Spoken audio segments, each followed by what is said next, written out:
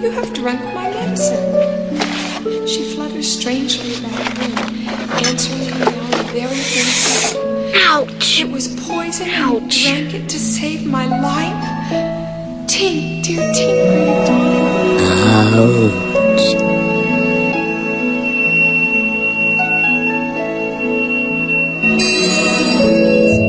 Tell what she is saying. She says she thinks she could get well again if children believed in fairies. Do you believe in fairies? Say quick that you believe. I do. If you believe, clap your hands. Hello and welcome to When We Were Young, the podcast that hunts down your favorite pop culture from the 80s and 90s, wherever it may be lurking, lures it out of hiding by promising it candy, and straps it down to a gurney for dissection, oftentimes killing it in the process. I'm Chris, the podcast host most likely to be discovered wearing drag in Drew Barrymore's closet. I'm Seth, the host most likely to be going to the spaceship to the moon with Drew Barrymore in tow. And I'm Becky, the podcast host most likely to eat your Reese's Pieces. She's doing it. She's doing it right now. Previously on the When We Were Young podcast, we have discussed evil shape-shifting aliens, evil chest-bursting aliens, evil super gross buggy aliens, evil wacky babbling aliens, evil city-destroying aliens, evil aliens you can only see through magic sunglasses, evil aliens who may or may not be out there, nice aliens who do cosplay as your dead dad, and Tom Cruise. But do you recall the most famous alien of all? E.T. the extraterrestrial. Had a very shiny finger. Perfect. That scanned perfectly. Yeah. Once again, we just hit the song parodies right on the nose. Yes, in this episode, we are finally getting around to E.T., the alien whose very name is just another way to say alien. We talk about childhood in the 80s all the time on this podcast, and there are not many films that both capture what a suburban childhood was like in the 80s and are also such a big part of so many 80s childhoods. E.T. was the biggest hit of the 80s, and the runner-up was not even close. If you saw one single movie in the 80s, chances are it was E.T. You're saying that it was the biggest box office of the 80s? Mm-hmm. Wow, of the whole decade? Of the whole decade. Wow. Like, by far. Do you know what was the runner-up? Return of the Jedi. Oh, wow. Wow. It beat it that much? Like, almost 100 million, I think. Wow. Which was a lot. I mean, still is a lot, but yeah. Was even more back then. So yeah, E.T. was a monster. He's an alien, Chris. Oh, man. I'm going to have to change all my notes. The alien community rejects that terminology. So what is it like coming back to such a monumental movie as adults? Will we be over the moon for this film or merely silhouetted against it? Let's find out. Jumping back in the DeLorean a Saturday morning, can we both be cynical or radical? But was it good cause we were young? Was it good cause we were dumb? Do we think it'll certainly suck? Now we're jaded and all grown up, and there was so much that we loved. Do we think it'll make the cut? Will it be embarrassing or will it be fun? Decades later, will it still hold up? This is When We Were Young. When we were young. Regular listeners to this podcast probably already know that Becky, Seth, and I all met at film school at USC, where Becky and I took a class on Mr. Steven Spielberg. I did not take that class. I just showed up. That's why I remember you being there, because you always came with me. Okay, I took a class on Steven Spielberg. What's the word? Becky audited? I audited. Yeah. Unofficially. Yeah, you unofficially audited. That's called crashing. So yes, I officially was enrolled in a Steven Spielberg class where we watched one or more of his movies every week in class, covered almost his entire filmography, wrote papers about Spielberg, took tests about Spielberg, had Spielberg come and visit us at the end of the semester. The moral of the story is go to film school. It is better than real school. Yeah, it is. So this episode, more than any other episode of the podcast, feels like going back to film school for me, and feels like crashing film school for Becky. And I feel nothing, as usual. So I was able to use my old books from the Spielberg class to prepare for this podcast. Very little of what I read about him, if anything, was like actually news to me, but it was fun, you know, going back to it. stories about Steven Spielberg are legendary. Even if you don't know much about filmmaking, you might have heard the stories behind the scenes of Jaws and how the mechanical shark didn't work and forced Spielberg to be more creative in how he filmed it. You may have gone to Universal Studios, which is basically Steven Spielberg Studios. Spielberg Land. Yeah, I'd rather go there. The post ride is wild. There's a whole land of Spielberg's hats. You just try on different hats. The terminal's kind of boring. It's just waiting to go into the park. Spielberg has made so many popular and influential and beloved movies that it's hard to single out any as the definitive Spielberg movie, but there's definitely a case to be made that E.T. is his filmmaking boiled down to its most elemental form. It's probably the first Spielberg movie a lot of people see. It's one of the top film scores people could hum back to you. Some of the quotes are the most recognizable quotes from movies of all time. Even if you haven't seen E.T., you probably know images from this movie, like the logo that Steven Spielberg himself used for Amblin Entertainment. And, like I said, this movie made a ridiculous amount of money and became the biggest hit of all time at the time, a title it held for 11 years until Steven Spielberg was unseated by Steven Spielberg. Jurassic Park? Yep. So this movie conjures up a lot of stuff from childhood. Riding bikes, playing with toys, phoning home. Being stalked by Peter Coyote. Well, you know, I don't know how they do things down in Louisiana. That's pretty much it. That's the long and short of it. But for my opening question, I'm going to go with my favorite, which is eating candy. And just ask you guys, what was your favorite candy when you were young, and do you still eat that candy now? Anything chocolate, pretty much. My mom would buy me like a candy bar a day, and that's Wow. why I spent 4 summers in fat camp and still have a weight problem. Yeah, I ate candy all the time. I think that my favorite was either Reese's Peanut Butter Cups or Snickers. That was what I gravitated toward the most. Good choices. Yeah, I would say no, I don't eat them at all. I still eat chocolate less regularly, but I get the good stuff. I get the imported stuff. I go to World Market. Like a king-size Snickers? No, I get like the stuff made from actually, I get the snobby stuff. I get the snobby stuff that's like $9 a candy bar, and it's great. And then I remember it had been years since I ate anything like Hershey's or Mars, and it was Halloween, and I worked in an office, and they just had those like little mini bars, and I was like, sure, I'll have some. And I thought it tasted gross. Like, I was like, Hershey's is disgusting. But I think that's from years of just having a more gourmet palate. Yeah, I don't crave it anymore. Maybe a Reese's Peanut Butter Cup is probably the only thing I might indulge in now that my daughter goes trick-or-treating, and I might steal one of those. But I don't really crave it anymore, so no. It's not snobby at all. And you use the word the real shit. And that is literally, quite literally true. To the point now where if you check a lot of the packaging of like Hershey's or Reese's especially, you'll see like quote unquote chocolate flavored. Because technically they don't actually contain enough real chocolate to legally qualify as chocolate bars. What is it then? Like, Sugar. it's sugar, palm oil, corn syrup. It's garbage. It's literal garbage. And in part, a lot of those like really mainstream candy bars have been reformulated to be even cheaper to manufacture. But also, it's like, you're not lying. Like when you say you buy like the real shit, you know, even just getting like the dark chocolate peanut butter cups at Trader Joe's, that's more real actual chocolate than anything the Reese's Corporation puts out at all. I thought your answers, Becky, were fantastic as far as the candy you liked as a kid. I loved Snickers. I loved Twix. I loved Reese's. I loved anything chocolate flavored. I also really loved like Starburst and Skittles. Just truly nothing but pure, uncut, reformulated sugar and food dye. Just put it in front of my face and I would have wolfed it down. I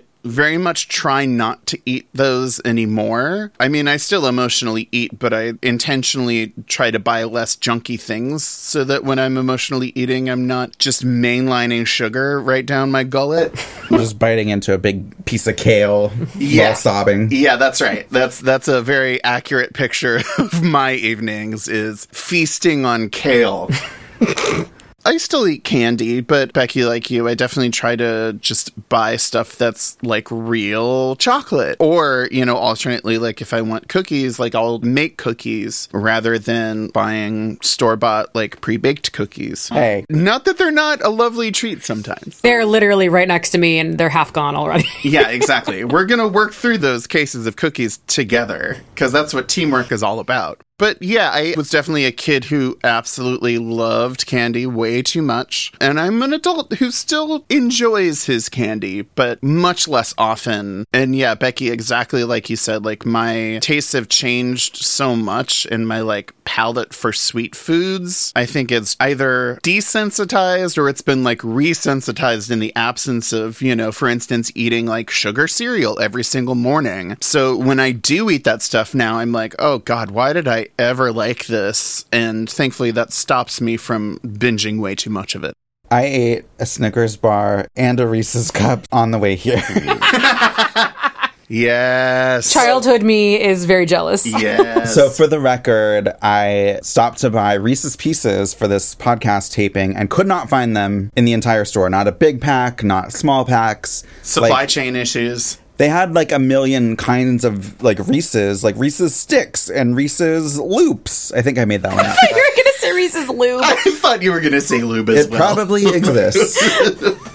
Again, it does not legally count as either peanut butter or lubricant. And because they didn't have that, I bought cookies that had Reese's Pieces in them. But while I was looking for the candy, I actually was hungry on the way over here and didn't have time to like eat anything proper. So I was like, wow, Snickers, that's supposed to satisfy your hunger, right? That's what the advertising tells me. And they were like 2 for $1 or something. So I got 2. And yeah, they're not fulfilling. They're really not. You don't feel satisfied? I don't. Yeah, I sort of bit into it and I was like, this is just like a sugar bomb. And yeah, I mean, I don't eat that kind of stuff very often anymore. Like maybe on a road trip, and I might go into a gas station and get a candy bar, but... Absolutely. Road trips, like all rules are off. Like road rules are totally fast different. Food, like, it's right. horrible. Like those terrible prepackaged donuts that are like... Yes, I don't know what they're made of. Donuts, yes. Yes. In general, like, I will eat candy. Like, when there's, like, a Halloween bowl of candy in front of me, I will eat it. Especially, like, starting with the Snickers and then working down through various chocolates until I get to fruit-flavored things, which I don't like as much. But I use this opportunity to, like, reminisce on some possibly gross candies from childhood that I remember that I may or may not still be around, such as whatchamacallit. I don't even know what that is. I absolutely remember. That's a candy, right? Yeah, it was a bar. But it's not chocolate? No, it's got chocolate. It's got yeah. chocolate, and I think like crisped rice, like a Rice Krispie. Like a wafer, yeah. And a wafer, like cookie wafer. Well, Kit Kat was okay. I've never been a Kit Kat Kit Kats person. were terrible. I ate them. Oh, I ate them. Like a machine. But see, I would always reach for like a Twix over a Kit Kat. Oh, for sure. Because like the Twix has the caramel. It's got the cookie crunch. Caramel. It's got the chocolate coating. Speaking of which, Caramello, that was another favorite. Caramello. I don't know if that's still around. Did you ever eat Rolo? Yes, were like, I liked Rolo too. Yeah. I'd forgotten about Rolo. Guys, this conversation is making me dread parenting my child who will do anything for jelly beans. She will kill a guy. She offered to kill a guy for me if I'd get her cookies. I don't doubt that. She will do anything for treats, and I have to somehow navigate There's a song this. about it.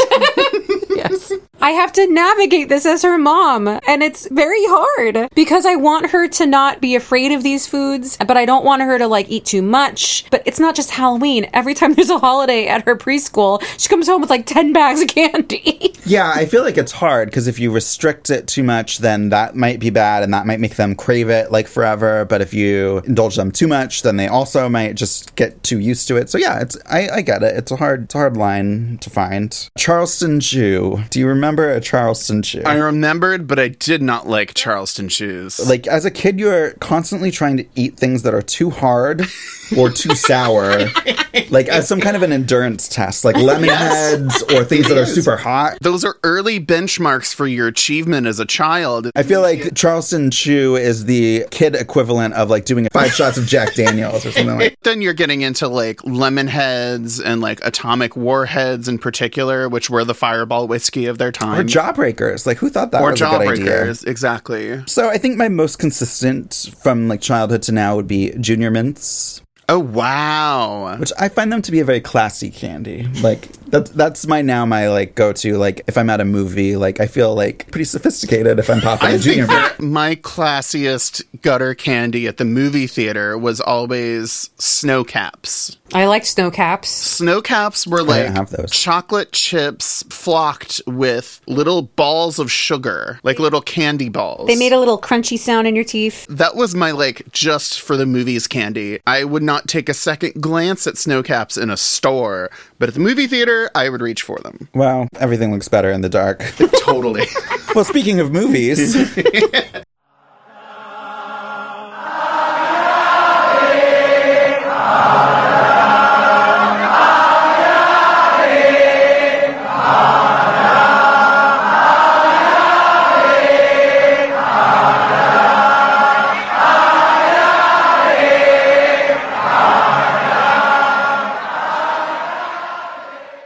Steven Allen Spielberg was born on December 18th, 1946 in Cincinnati, Ohio. His childhood drew him ever closer to Hollywood with moves to Phoenix, Arizona when he was a child and Saratoga, California when he was in his teens. His father was a software engineer who was always working and thus a rather absent figure in his youth. As a child, being the only Jewish kid in his neighborhood, he said he felt like an alien. It's relevant to the theme of the episode. Remember that for later. We should have a tone that's like... That he had an absent father. That's a big thing in his movies. Mm-hmm. Yeah. This is an official daddy issues episode. Candy and daddy issues. His parents were strict about watching TV. When they would go out, his father would cover the TV with a blanket and strategically place hairs in particular places on the blanket so he would know if it moved. Wow. That's disgusting. Spielberg would memorize the position of the hairs and replace them after watching TV all night. Spielberg says he didn't see a lot of classic films when he was younger, but he did make films with his father's 8mm camera, first editing in camera and later actually editing by hand in a way that was very sophisticated for a teenager. He was enrolled as a student at Cal State Long Beach, but his real education came as he interned on the Universal Studios lot in the mid-60s. When the internship ended, he continued to find excuses to show up and watch other filmmakers at work. He was kicked off 2 different Hitchcock sets, one after he made Jaws. I just love the idea that the guy who just made, like, the biggest amount of money in the studio's history was still just like, oh, I want to see what Hitchcock is doing. And Hitchcock is like, no, get off my set. I find it so strange that Hitchcock and Spielberg were alive at the same time. Yeah. Working at the same time. Because you, like, especially in his early films, Spielberg was very influenced by Hitchcock. So it's like, yeah, it just seems weird to be influenced by someone that you're right next door to. But yeah, it was Hitchcock's last movies he made were in this era when Spielberg was basically making his first ones. Spielberg tried to show executives his 8mm movies, but no one was interested in such a crude format, so he shot the short film Amblin in 35mm in 1968. That's not Amblin like the studio, it's Amblin, like ambling, but with an apostrophe. My short film's called Amblin Entertainment. Do you know what it was about? I saw it in the Spielberg class. You must have been absent that day. It was like hippie kids on the road or something. I don't remember it very well. Oh, so it's literally like a journey. They're literally ambling. Okay. It's not very Spielberg-y. And he said that he was doing it to get attention because this is what was popular at the time is like Easy Rider. Yeah. Like he was trying to do that. That wasn't his style, but I guess it works. And he also mentioned that there were so many political filmmakers at the time and people like, you know, making films and being kind of radical. And he was like not interested in any of that. And that he was like kind of posing at the time of trying to be one of them. That got him a contract directing television for $275 a week at a time when TV directors and crews were industry veterans with an average age around 50. How old was he at this point? Like 21. Oh, wow. Yeah, like really young. And he looked young, too. He didn't have his beard yet? His first project was Night Gallery, starring the legendary Joan Crawford, who balked at a kid who looked about 17, tasked with directing her. Unlike a lot of the big filmmakers who came up at this time, who went over budget and over schedules, Spielberg had to be really disciplined in TV. He would have simply been fired if he'd like gone rogue and said, no, like I'm doing it my way. And he also had to take the projects he was given, episodes of shows like Columbo that wouldn't have been his first choice for something to make, but he treated them like mini movies movies and did them with a bolder and more innovative style of shooting than most TV directors ever attempted at the time. He did more cinematic wide shots instead of the close-ups that were so prevalent on TV because screens were very small back then, and that got him noticed. And Spielberg also couldn't really have an ego in TV, which I think you can see like resonating throughout the rest of his career, as opposed to like Francis Ford Coppola or George Lucas, who like got their way like really early in their career and then like in some ways kind of collapse in on their own ass like later in their careers because they had too much like power. I also think there's a through line of Spielberg's career where he didn't just reject the more radical or political filmmaking styles. I also think he pretty explicitly rejected the whole auteur theory and all of that approach to filmmaking. And I mean, to whatever extent those other filmmakers like Coppola really fully embraced that, all of those people were real collaborators as well. I definitely think that like Spielberg, even though he does have a mark that he leaves as a director, doesn't center himself in the storytelling in the way that those other filmmakers have. To me, it always feels like Spielberg thinks of the audience first and how is the best way to present the story that will get the best reaction out of the audience. I think that's right. Yeah, definitely. Yeah, and I think if he like did assert himself like a Francis Ford Coppola, like I think his movies probably have enough of him in there that he could like make us see them as his thing if he wanted to, and he just doesn't have the desire to do that. Like I just don't think I mean, I don't know him personally,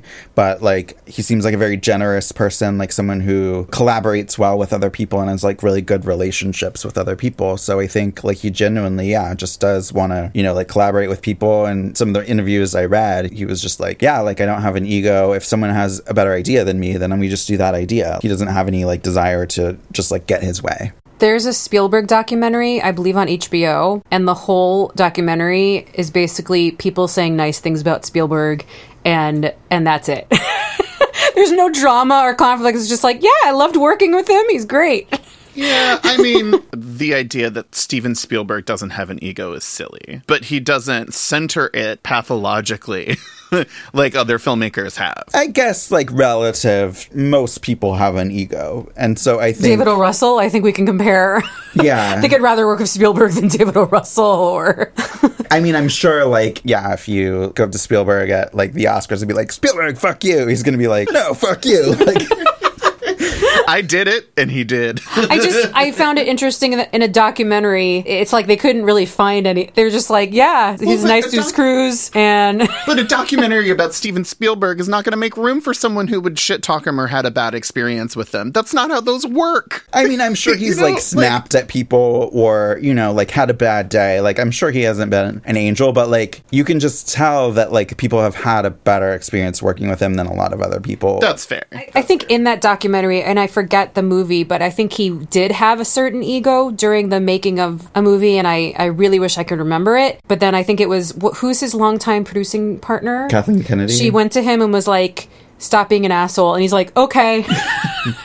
And he was never an asshole again. Like, I think he had his little ego moment, and then he was like, okay. Yeah, I do think that Kathleen Kennedy has a lot to do with Spielberg's success, even if only in that sense of being able to check him. Mm-hmm. Well, it worked. Yeah. Well, she had a lot of great ideas, too. I know, like, she was responsible for, like, various ideas on these films. So Spielberg's first feature film, sort of, was Duel, released in 1971 when Spielberg was 25. It debuted in theaters in Europe and on TV in the US. In many ways, it is modeled on a classic Western showdown between a man and a machine, or a modern man and a more primal man, as a suburban husband finds himself battling the faceless driver of a tanker truck, whose identity and motivations we never learn.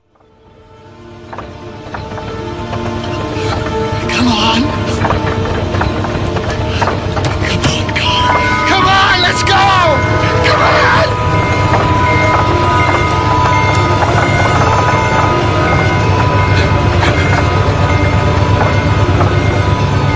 Where's the son?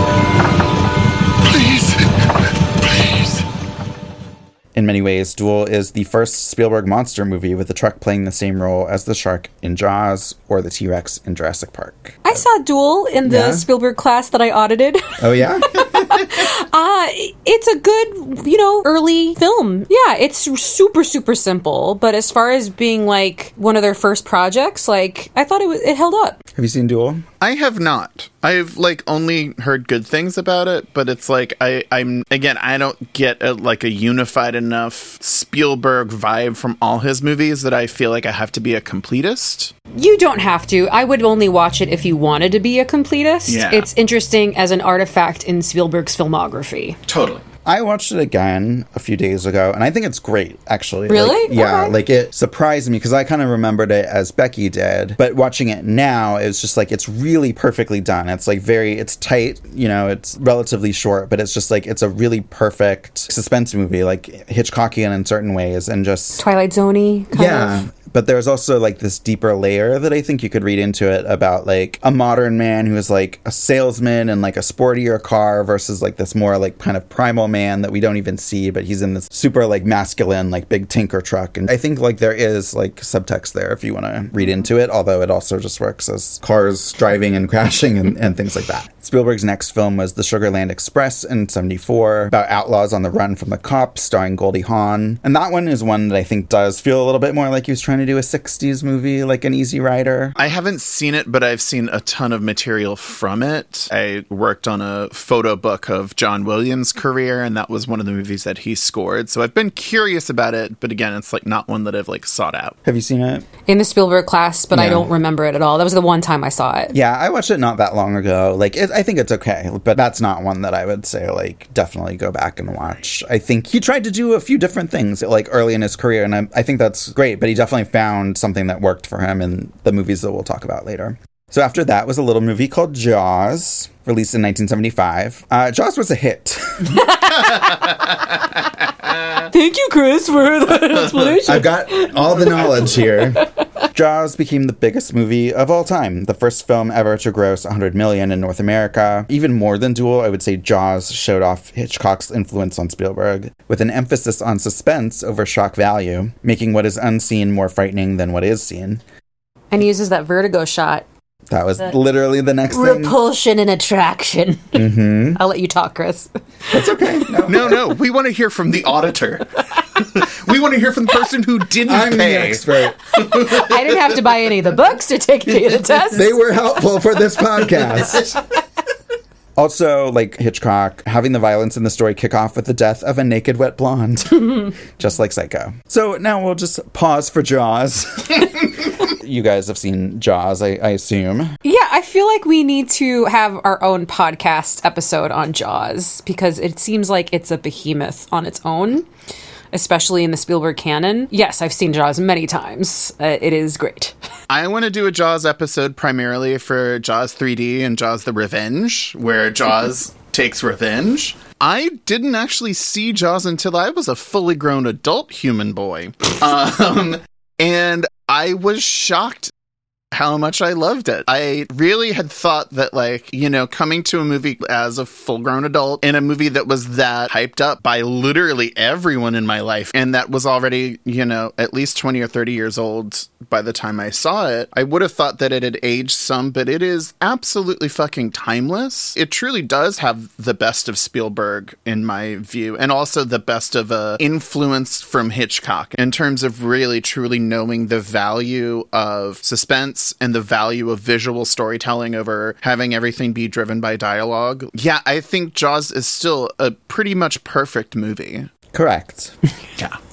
And then next was Close Encounters of the Third Kind. We're focusing on E.T. for most of this episode, but in some ways you can't talk about E.T. unless you talk about Close Encounters first. The film's origins date back to 1964, when Spielberg made a 2-hour and 15-minute sci-fi film called Firelight about UFOs. Made on a budget of $500, the film was shown at a local cinema and generated a profit of $1 by grossing $501. The cast was mainly from Arcadia High School theater productions, and the plot was about investigating a series of colored lights in the sky and the subsequent disappearance of people, including a unit of soldiers and a young girl. And there was a subplot involving marital discord. So for his actual budget adaptation of this, Spielberg worked with Paul Schrader, the writer of Taxi Driver, first. Not surprisingly, this was not a match. Yeah. Spielberg called Schrader's script one of the most embarrassing screenplays ever professionally turned into a major film studio or director. Oof. They do not have simpatico sensibilities at all. No. Yeah, not really. Close Encounters of the Third Kind. For $100, can anyone tell me what the first and second kind are? Yes, I can. Damn it, you looked it up. Do you not want me to say? No, go ahead. Let's see if I get this right. There's 5 encounters in total. The first one is just seeing an alien. The second is... Erotic? Is he right? No. No? No? Damn it. The second is them leaving proof, like leaving evidence that they were there. And the third is communicating. Something like that? Pretty much. Okay. Yeah, so this was a classification for UFO sightings created by J. Allen Hynek, an astronomer at the Ohio State University who was hired by the Air Force to investigate UFOs. Spielberg paid him $1,000 to use these classifications in the movie's title. So he did those, the top 3, and then I guess someone added like 2 more later that were more involved. There was no sex kind. No? Fifth one isn't butt stuff? I think that might be sex. 6. Sex. Got it. Okay. I've written it down. So we have all seen Close Encounters previously, and some of us did our homework, while others merely are trying to crash the When We Were Young podcast. What do you guys think of Close Encounters? So I did not see this growing up. It just did not appeal to me. I saw it as an adult when I became a Spielberg completist and I wanted to see everything. I forget if I probably saw it in the Spielberg class. That's probably the first time I watched it, like, start to finish. I didn't really like it. I thought it was slow. I thought it was kind of boring. There were parts of it that I enjoyed, but it never really stuck with me. It was always something that I was like, oh, I don't want to watch that. I'd rather watch Jurassic Park. I'd rather watch E.T. But I watched it again for this podcast, and I have to say, like, I get it now. I think you need to be an adult. Yeah. Like, I don't think this is a kid's movie. Yeah, very much not a kid's movie. Yeah, there's lots of scary parts that I think would freak out a little kid, but I think it's not about aliens. It's a metaphor for there's something larger out there that is calling to you more than a career, more than family, and ignoring it can drive you insane. And it's about that drive, and I feel like kids don't really have that. It's something that you have to be a little bit older to feel like you're not doing the thing you were meant to do in this life, whatever that is. And in this movie, it's, you know, the metaphor of the aliens implanting in him this drive to come seek them out. But I felt like you have to be an adult to, like, get it. And so it was a really great viewing experience watching this last time, feeling like I really did have to grow up to get this movie. And there's, you know, I don't think it's like perfect, but I think it's essential Spielberg. There's just so many gorgeous moments. I think it did well at the box office, right? Mm-hmm. Yeah, like, it's so, like, esoteric at the end. The last third, which I just think is such a phenomenal sequence with them going up the mountain and having that back and forth with music and lights. It almost seems like an art film at the end. Mm-hmm. I'm kind of blown away. Yeah, I did like this movie as a kid, but I do feel like you're right in that, like, part of it kind of went over my head. And I think I did connect to it because I think at an early age I did sort of have that feeling of, like, needing to pursue film. Like, it did in a junior way, like, take me away from my home and, you know, down to LA instead of outer space. But, you know, I did feel that kind of calling. I agree that, like, watching it this time and, like, really thinking about it and having been reading all of the stuff about Spielberg, is I did see how personal of a film it was, which is strange because it's such an effects film and such a, like, blockbuster, not quite as big as these other films, but it made a ton of money. It did very well, critically, commercially, everything. So I really, really was struck by, that character of Roy Neary, played by Richard Dreyfuss, and just, like, how much time is spent on kind of a mental breakdown that he's having, where he's, you know, making a shape that he doesn't understand yet in his mashed potatoes, and later, like, bringing dirt into his kitchen and, like, freaking out his wife to, like, build this mountain. It's pretty extreme, like, what he's doing. Like, it is behavior. It's not just like, oh, honey, you know, like, why are you doing that? It's like he's acting like crazy, like you need to be hospitalized crazy. And so I think the movie is a little unsettling when you're a kid because, like, you imagine, like, like, what if your dad was, you know, like that? Because Spielberg does this thing where he very much sets up suburbia, like, and this very, like, normal seeming family, and then, like, kind of, like, dismantles it. But this family doesn't even experience the aliens besides him. And so it's like he's the one that's, like, kind of terrorizing his family early on.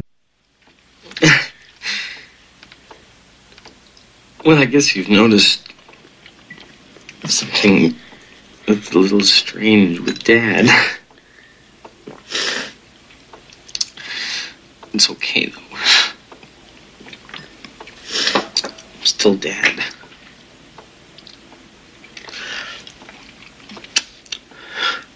I can't describe it. What I'm feeling. What I'm thinking. This means something. This is important. And so it's a little different than I think other Spielberg movies in that there is a more internal thing with this character and what he's going through. It painted a different portrait of a family than I think we usually see in Spielberg movies, because this one is a lot less happy. Like, it's really chaotic and there's a lot of screaming and the marriage doesn't seem that good. He has a lot of, like, families, but usually they're, like, sort of at the core, like, a happy family, you know, and maybe they've been, like, split apart by something, but he doesn't usually do, like, domestic turmoil, like, in the household. And this movie did that, and like, in the context of this movie, you're like, yeah, I kind of get why he would choose to go in a spaceship instead. But I think that ending where he decides to basically leave Earth and just go off in the spaceship without really any idea of where he's going, how long he'll be gone, or if he'll be back, or if these, I mean, they seem benevolent, but, you know, they could just get up there and be like, ha, fooled you, and blow a space laser on him. I don't think so, but just a note on that, I believe there was an interview where Spielberg said, because he had an absent father at the time, he didn't really understand why his dad left, and so he thought the only reason his dad would leave him is if he went off with aliens. And so this is almost like a justification, like, I'm going to write the story of my dad going off with aliens, because why else would he ever leave me? Yeah, and I think that ending is, like, really essential for this movie, because almost any other movie like this would end with, no, family's more important, love is more important, you know, I'm going to give up my dream just to be with my family, and, you know, that's, like, whatever, a valid other story if it feels genuine, but that's considered the greatest thing in so many movies. So for this to say, there's actually something, like, even greater out there than this thing that we consider to be the greatest on Earth, is, like, I'm pursuing what else might be out there. I still want something more than that, even though that's kind of the pinnacle for so many people. Yeah, literally every other Spielberg movie would have ended that way. You know, I really think it's been like maybe a year or two since the last time I saw Close Encounters, but I think it is the closest thing to an art film he's ever made. And I mean, one of the stars of the movie is the French New Wave director François Truffaut, and that influence does show a little bit. This movie, I think more so than any other Spielberg movie, is way more about poetry than prose, and is also way more about internal conflict than it is just about external conflict and big physical blow-ups in the world. And Becky, I agree with what you're saying thematically about how it's like for the search for something greater than yourself, but I also think it's about that much smaller search for connection and communication, and just to be able to reach someone else when you know what you need to communicate, you just don't know the right way to do it, and that cuts across all of the conflicts in that whole story. With Truffaut and his translator too. Literally with Truffaut and the translator, and with the light show and all of that. And yeah, I just didn't have time to rewatch Close Encounters, but I did see it initially as a kid, have seen it multiple times as an adult. I've got it on DVD. I've seen it at least once in a theater, and I don't know if it played like super well in a theater. Again, it is kind of rare as a Spielberg movie where it's one of the few of his titles that I feel like I might prefer to watch by myself and just be able to be alone with my thoughts about it while watching it, because it is very internal, but also again, like I think he was, if not at the peak of his powers, then definitely he knew what he was doing, because he does a really beautiful job externalizing the internal and making it dramatic, even if it's not surrounding huge action set pieces to make everything go. He has said in more recent interviews after making the movie that he wasn't a father or a husband while making this movie, and he wouldn't have had that ending. But I'm glad he wasn't at the time, because I think that ending is so, like you said, Chris, like, it's so important to his arc that he should go up there. It's aliens. like, yes, like, it wouldn't have the same punch at the end if he didn't go up there and show, like, this is how important this drive is. Like, I have to do this, otherwise, like, I'll be going crazy the rest of my life. Totally. And it's like, it's as much as he goes into everything else in the movie having the certainty, or at least getting to a point where he has certainty about what's going on and what he's trying to communicate. To close that loop of his character, he has to choose the thing that even he doesn't know. Mm-hmm. Yeah, Spielberg isn't, like, considered, one of the more daring filmmakers, but I think this film is, especially for where he was at the time, because he said, like, this was his first, like, really personal movie. Like, he's a little dismissive of Jaws, actually, like, at least in the interviews that he did, like, at the time, because I was reading a lot of the ones that he was doing, like, as he was making these films.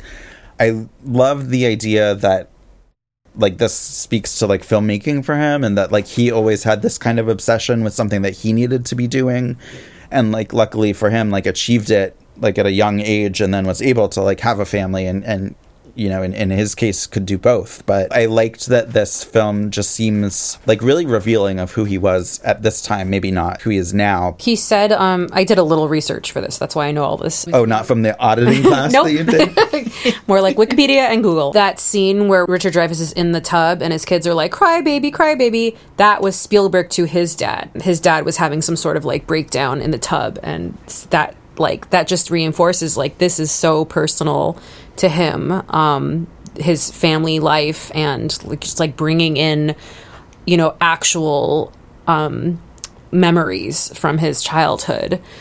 And I think you can feel that. Like, it feels, like, disturbing and personal in the way that, like, a very personal, like, indie film does when, like, a filmmaker makes a film of their life, which you don't think of Close Encounters as that kind of film when you're thinking of it just sort of offhand, but it is that, especially in a couple of those domestic scenes. Also, just, like, I have to mention the score, or specifically the five notes. But yeah, it's five. Yeah. Five. Yeah. Bum, bum, bum, bum, bum. Yeah, I didn't want to sing it, but thank you. Off key, but nevertheless. You hush.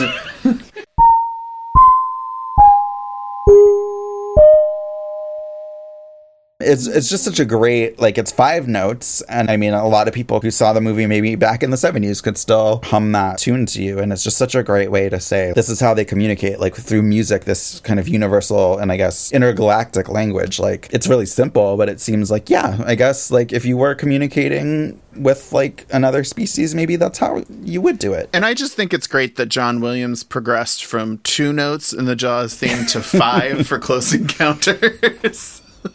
He's going places. He really is. But I do think it's, like, worth pointing out the John Williams-ness of it, because that is such a driver of the story, and it's so iconic on its own, but also just completely inseparable from the story that it's part of. And it creates a lot of, like, kind of eerie but beautiful moments. Like, they go to India and there's a bunch of Indian guys who are all, like, singing these notes, and it's, like, it's both, like, scary but, like, mesmerizing too, just because it's, like, they all have this, like, shared thing that's cool, that they're all connected, and kind of weird because we don't know what's going on yet. I think that one of the reasons this was such a big hit was it was one of the first times a movie posited that aliens would be friendly with us, when usually in movies they're a threat. Like, the foreign thing is a threat, which I think was going, like, xenophobia and trying to get us to... And xenomorphobia. Xenomorphobia. Soon to be. A lot of movies in America and Hollywood were about, like, let's band together to attack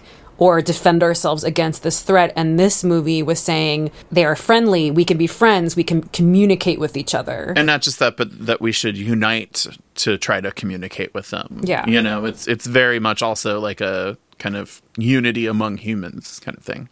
Yeah, movies were still kind of coming off that, like, B movie of, like, the 50s that we talked about, I think, with the Thing episode. Or Mars Attacks, maybe? Or yeah, like I mean, that? both of those were influenced by this stuff. And I like how the movie plays with that, because like the first several scenes of the aliens could be very menacing and seem very menacing. So it's like, if you're seeing this movie for the first time, you probably think it's that kind of movie up until, you know, halfway through or whatever. So Close Encounters was, like we said, a big hit. It got 8 Oscar nominations, including one for Best Director for Spielberg, and it won 2 for visual effects and cinematography. Well deserved. This was also the same year that Star Wars came out and was nominated for a lot of the same Oscars. Wow, really? Wow. Mm-hmm. Wow. It was a big year for sci-fi.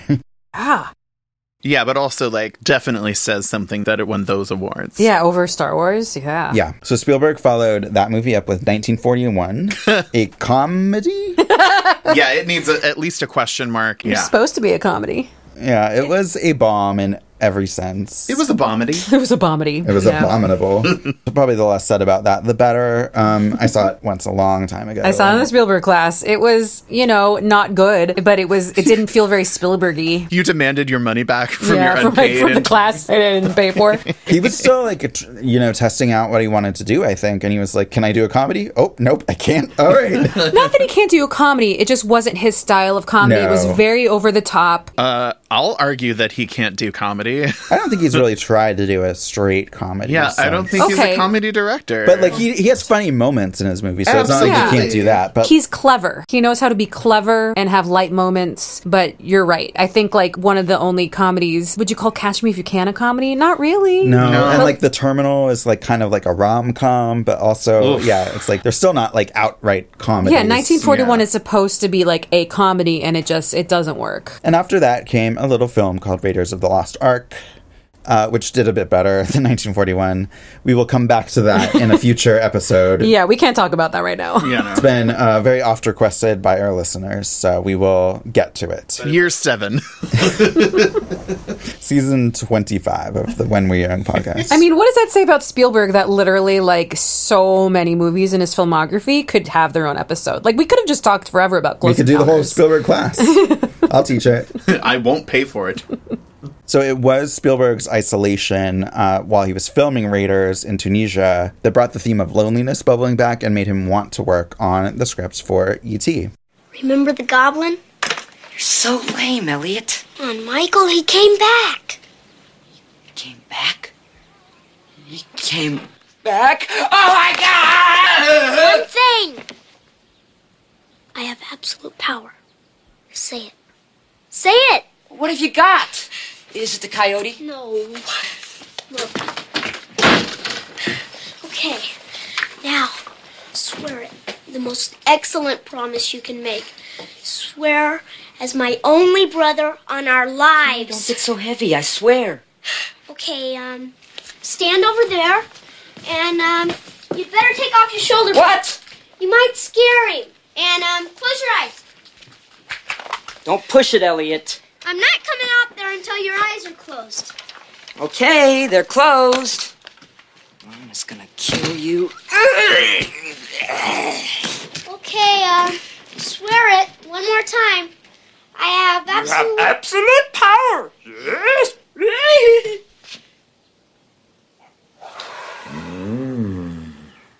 So he worked with writer Melissa Matheson on that, adapting an idea he had called Night Skies, about a group of sinister aliens in which one friendly alien befriended a kid. She wrote E.T. and Me in 8 weeks. And Spielberg has said it was like the best first draft he ever read, and he basically used that going forward. I think they added a couple things, but like most of it was there right away. What else did she write? She had done The Black Stallion before this. After this, she did something with him. I think the BFG. That might have been her last movie. She, like, died recently. Yeah, I asked because I thought she had died really recently. She did The Indian in the Cupboard, Kundun.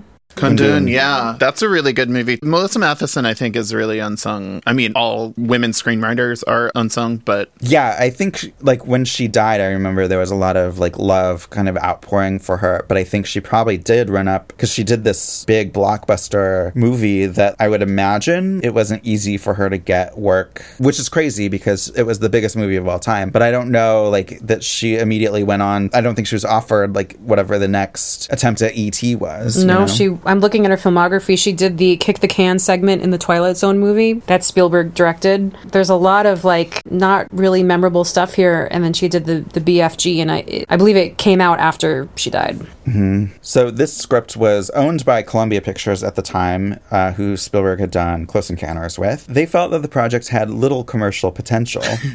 So Spielberg asked Universal to buy it for $1 million, and they also agreed that 5% of the profits would go to Columbia. So Columbia now thinks that E.T. was their most successful movie of 1982, even though they didn't make it. Wow. Wow. That's how successful it was. Yeah. I think Columbia should have been made to pay them 5%. Like, fuck you, Columbia. In retrospect, yeah. In other corporate blunders, the Mars Company thought E.T. would scare children away from their candy and did not allow M&Ms. Not wrong, but we'll get to that.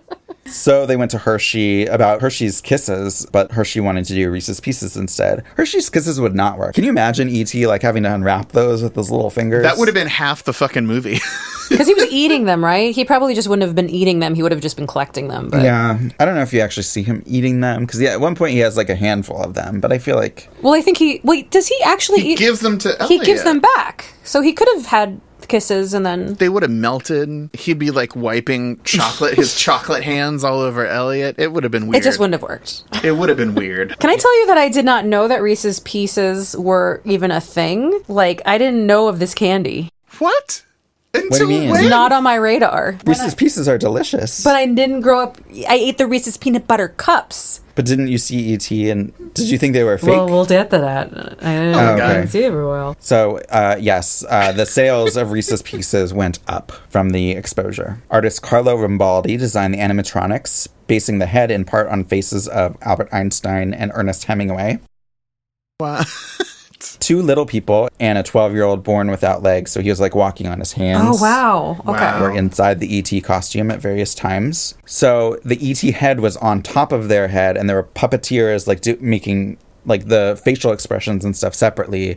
But then there was also someone in the body, unless it was just like a close-up on his head. So there was a lot going on there. Spielberg had all the puppeteers and anyone like involved in the visual effects like hidden so that the kids could just interact with the puppet itself and feel like it was real. And apparently like Drew Barrymore thought it was real, and that's why she was crying so hard when E.T. is dying. And there were little slits in E.T.'s neck that they could see out of when they were in there. Oh my God. E.T.'s voice was provided by chain smoker Pat Welsh, who earned $380 for this film. Jesus. No. I hope they gave her a lifetime supply of Reese's Pieces as well. I hope they gave her a lifetime supply of cigarettes. She needed them.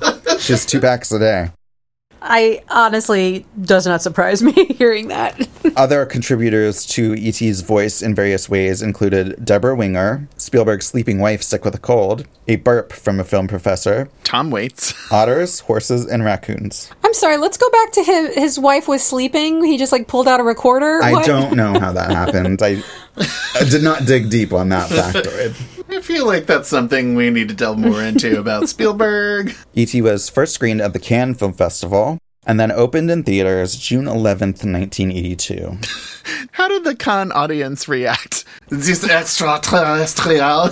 There's only 2 ways they react, him. Seth. It's Fuck booing or it's a 7-hour ovation. I bet they did both. It was a 15-minute standing ovation. Yeah, I bet they booed it, and then 7-hour standing ovation. Again, never neutral. Throwing lit cigarettes at the stage the whole time. The Cannes audience is never like, it's pretty good. Yeah. Yeah, the French are not really meh people, culturally speaking. The reviews were very positive. Todd McCarthy of Variety said, E.T. the Extraterrestrial may be the best Disney film Disney never made. Result will be a summertime bonanza for Distrib Universal. In short, E.T. equals B.O. Well, I don't know about that last part, but I get what they mean, but... He looks like he could be stinky. Honestly, those arms are long and those pits are deadly. Does he have sweat glands? Save that for the sequel. I couldn't find a bad review from a movie reviewer, but political commentator George Will What? wrote a piece called, Well, I Don't Love You, E.T. We'll get what kind of person he is from reading this. The hot breath of summer is on America, but few children feel it. They are indoors in the dark watching the movie E.T. and being basted with 3 subversive ideas. Children are people. Adults are not. Science is sinister. Surely children are unmanageable enough without gratuitously inoculating them with anti-adultism. Steven Spielberg, the perpetrator of E.T., should be reminded of the charge that got Socrates condemned to drink hemlock, corrupting the youth of Athens. What the fuck is this? What? George Will is a right-wing dipshit commentator. He wore a bow tie before Tucker Carlson did. He was like the Tucker Carlson of his day, who would just get trotted out to say the dumbest shit you've ever heard, but in a patrician, condescending enough tone of voice that the right idiots would agree with him. I got that from his review. Yeah, see, exactly. No, Chris, you were right. You were exactly correct. Yeah, that guy, notwithstanding, everyone loved E.T. Critics, audiences, the public sided with Variety in their review. Yeah, E.T. was an immediate hit, breaking many box office records, including the most weeks spent at number 1, 16 weeks, a record it still holds. It was still in over 500 theaters a year after its release, earning over $100,000 a day. Wow. It beat Star Wars to be the number 1 film of all time, with $359 million in the US and $619 million worldwide. And then more money with 2 successful re-releases in 1985 and 2002. And then it was released on home video and made a lot more money. But not until 1988, parts of the VHS were colored green to help prevent piracy. I have one of those tapes here. What do you mean tape? Like the movie? Like the plastic on the VHS is like partially green. It's I think on the one I have, it's the lid that flips up to reveal the tape itself. Oh. And I have no idea how on earth that would conceivably...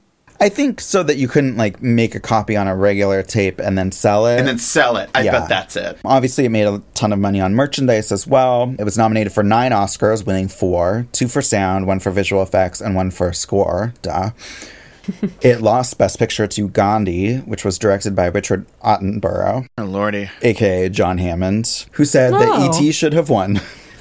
It absolutely should have. I'm sorry, I love Attenborough, but Gandhi is a ponderous, boring movie. But perfectly in line with what they would... Absolutely. What would win an Oscar back then. Absolutely right. Or today. Yeah, he even said, Attenborough said, I make more mundane movies like E.T. should have won. So he was very much in on that sentiment.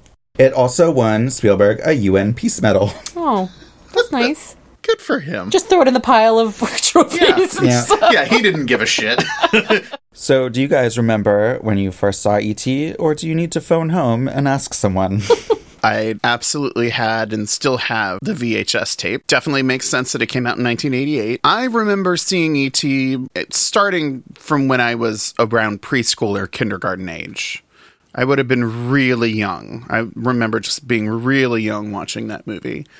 And I think I remembered being slightly scared of the creature at that time, but definitely like fully understanding the story of it. And I remember really being deeply emotionally touched by the friendship of Elliot and E.T. and very saddened when he leaves at the end of the movie. I know that I've seen E.T. in theaters like Close Encounters, so I'm sure that I saw it in the theater in 2002 for that re-release. So, I mean, I saw it really early and loved it from basically the first time I saw it. And I would say, like, along with Indiana Jones, those would have been the first Spielberg movies I ever saw. Had you seen it recently, or was that one of the last times you'd watched it? No, actually, it had been a really long time since I'd seen E.T. Like, there was a lot that I didn't remember from it. Like I said, I'd always loved the movie, so I don't think there was any particular reason I didn't revisit it, but it had been a really good long while, at least a decade, maybe more, since the last time I'd seen it. I did not grow up watching this movie at all. Why, was it too juvenile for you? It was too scary. He was ugly. We had a plastic E.T. doll. I mean, my house was basically a hoarder's house with my mom, but, like, I would be digging through toys to look for something else and find the E.T. doll and, like, throw it. The E.T. doll would watch you sleep? Yeah, like, I'd, like, bury it. Like, he's ugly. Like, I didn't like it. Poltergeist, but with Becky and E.T. doll. I'd watch Poltergeist growing up, but not E.T. The way you're body shaming E.T. right now is really hurtful. He's ugly! E.T.'s not going to hear this, But your friends who are really narrow and skinny and have protruding heads on necks that are like stilts are gonna hear this. He was horrifying. I did not like looking at him, so I didn't watch this movie. And I even remember being in 4th grade having a Halloween party. We had a trivia contest that my mom was leading, and one of the questions was like, what does E.T. eat? And people were like raising their hands being like, Reese's Pieces, and I didn't know because I never watched the movie and I didn't know what Reese's Pieces were. Children. Seriously. Yeah, I hadn't watched it. It was in pop culture, so I think I like just kind of like soaked it in through various clips, or it was on TV. I don't think I ever sat down to watch it. I did in high school have a CD of John Williams' like best scores, and E.T. was on it, and I always liked the score. But it wasn't like a movie I had any nostalgia for or any like... But something like changed in college, and I don't know if it was the Spielberg class, but I have a feeling it was, because I went and saw E.T. in the big movie theater on campus. And despite it being, I believe, the version with extra CGI E.T. scenes, which was not good, I remember feeling so captivated by it. You know, at this point, I'm like 21, 22, and I can handle his looks. I can handle what E.T. looks like at that point. Your standards went down over the years. And I was, and also like a kid, I would go on the E.T. ride at Universal.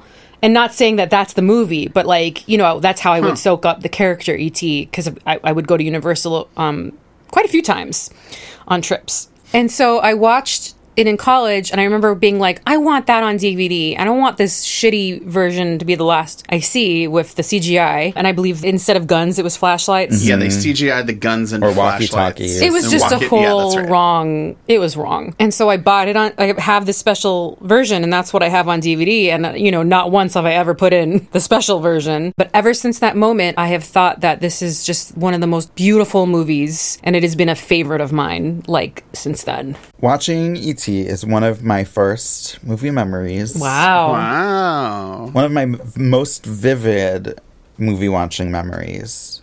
And one of my earliest childhood memories in general. This is how I remember it. It could be that time has distorted things, but I don't think so. I'm going to live and die by this description of my E.T. watching experience. So I guess it must have been 1988 when E.T. was finally released on VHS. My parents brought home the E.T. video cassettes for us to watch. We did own it when I was a kid, so either they bought it this first time or maybe they had rented it. But they wanted me to watch it, and I refused.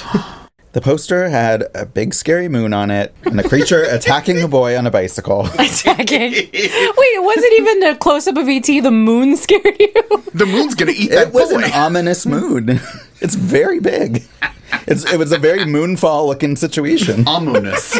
I was scared out of my mind to even watch a single frame of this movie. But they still made you? My parents held me down. What? I was kicking and screaming. It took both of them to sit me down in front of the TV and pry my eyes open to watch this movie. Why was it so important to them? I don't know. I'm sure that this happened. Of all the things that happened, this is one of them. I think they would deny it and maybe have brainwashed themselves out of this experience, but I will swear by it that this happened. And so, like, the movie started and I was trembling and very afraid because the opening of this movie is very scary for a little while. It's eerie. So E.T. stands for emotional torture. Mm-hmm. But then I ended up liking the movie because, like, the cute parts happened and then I was into it. And I don't remember being bothered by the end is, again, kind of like emotionally harrowing, but I think by that point I was okay. But anyway, so that is my E.T. experience. So your parents were right to hold you down and make you watch it? That's open for interpretation, I think. Yeah, that's one way of putting it. Becky, objectively pro-torture on the podcast. You heard it. I personally don't support torture. Yeah. But I don't know. Wait, which one of us is a parent?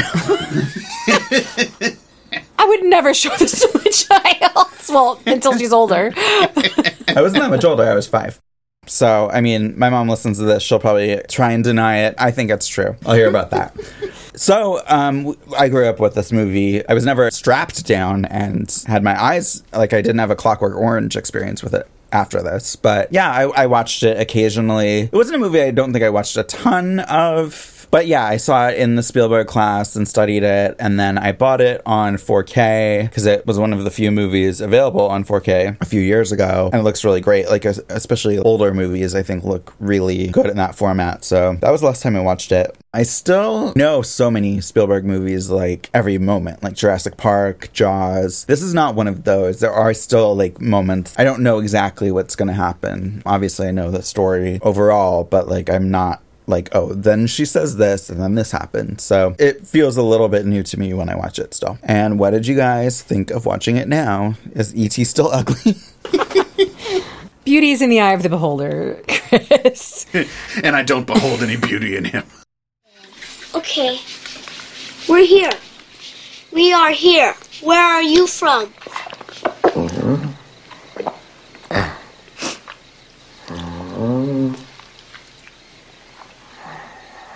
I don't like his feet. They're only feet, you little twerp. He's trying to tell us something.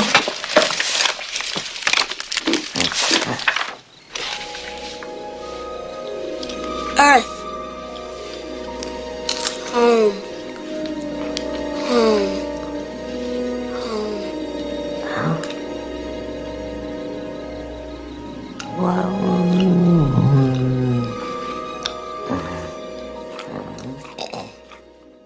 What can I say? I still hold the same feelings of, like, this movie is gorgeous, like poetry, like just beautiful. Like, it's got to be up there with, like, peak Spielberg. His movies are always combine wonder and excitement and danger and adventure and magic. And this is like the epitome of that experience. What I find interesting, especially in this last rewatch, is that, again, I don't think this is for children. A child could like it, but it feels like it's made for adults to tap into their nostalgia of being a child and what it felt like to be insecure or feel abandoned or feel lonely. It's like going back to your past and having that wish fulfillment that people, because of Elliot's journey, like, he's not respected in the beginning, but then he becomes like the leader and being respected by older kids, by adults, and having some power and authority at a time where you had none. I think it's beautiful, and it's not about an alien. It's about finding connection with someone at a time when you feel lost and alone. This is like what Spielberg just does best, like taps into like very strong feelings. And I think it's gorgeous. Like the moment, the whole sequence where at the very end where the kids are on their bikes and they're about to be like stopped by the police, and instead they like fly in the air and they go over the moon, or I guess it's the sun in that sequence, up until the end, is like one of my most favorite sequences in a movie ever. I think the score is absolutely like perfect, matching feelings and emotions and what's going on screen, and just that image of the bikes over the moon and then the sun. Like, it doesn't get better for me. Like, that is just pure movie magic in every way. So I could keep talking about things I love about this movie, but I think it's pretty perfect, honestly. Yeah, I've got to fully agree. In fact, this time around, the moment where they're about to be caught and it looks like they're just like trapped on all sides by the police and by the scary NASA astronaut boogeymen, and E.T. like uses some of his last remaining power to help them like take off and fly, literally like fly into the sunset. That's when I started openly weeping. And I didn't cry as much near the end as I expected to, but just that moment of just pure escape in the middle of what looks like to those characters would have been the greatest moment of danger beyond what they could even imagine. There are guys holding walkie-talkies right in front of them. They're going to talk at them. There are just so many moments of this movie that are absolutely sublime and thrilling and visually stunning at the same time. For me, this time, it wasn't just the John Williams of it, but also, like, I want to shout out Carol Littleton, the editor. I think it's a perfectly edited movie. Melissa Matheson, the writer. Like, I really do think this is a nearly perfectly written movie. I don't know any way that it could have been really any more economical, especially in terms of dialogue. Pretty economical, yeah. Alan Davia, the cinematographer, did a lot of other amazing work in his career, but I think this is just some of the most stunning cinematography in any movie ever. And just all of these collaborators are absolutely MVPs of this movie because it so successfully puts you in the point of view of Elliot. And I totally see what you mean, Becky, and I agree with you that it is also a movie for adults, but I also think it's a movie for kids. And it's especially a movie like for kids that kind of extols the virtue and the need to have friends and to find people who do like accept you for who you are and relate to you and communicate with you on the level that you're at, you know, because really most of the humans in Elliot's life just refuse to do that. You know, like his mom is, you know, from everything they talk about, it seems like their father divorced them and left. I think they say at one point that they're separated. I love the mom that's, she's played by Dee Wallace. I think she's tremendous and she's clearly very loving, but in a lot of ways it feels like she's kind of being pulled in a lot of different directions in her life and isn't able to be attentive to all of her kids in the way that she wants to. And so the way that Elliot as a character is kind of forced to navigate this world where, in a way, it feels like he's kind of a big brother, like even to his older brother, but especially to his younger sister. And the way that it feels like he needs to be the adult in the home, I feel like it engages with all of that just in a narratively and dramatically very, very effective and subtle and, again, just super economical way. And I think it does all of that without really ever being cloying. Like, even the moments that are kind of syrupy sweet, like,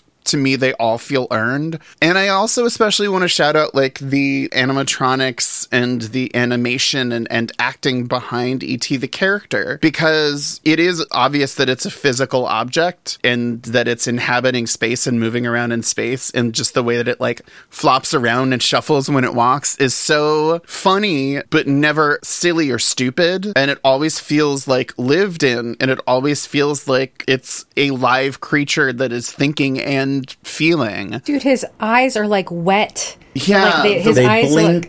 They blink. I was really stunned by that this time too. I don't know. My memory of E.T. is always that he's like very like still and just like his neck moves, but that's not actually. He's like running all over the place in this movie. Like I just had like a different kind of vision of him for whatever reason. Maybe because I always see him like in a basket in the bike. Becky, like you were saying, like watching it as an adult, it had a lot more emotional resonance for me. And I mean, even just basically, if not the opening shot, then in that opening scene, they're kind of looking down, and really what the vantage point that they're looking down on the city from is, it's Mulholland Drive, and you're looking over Los Angeles.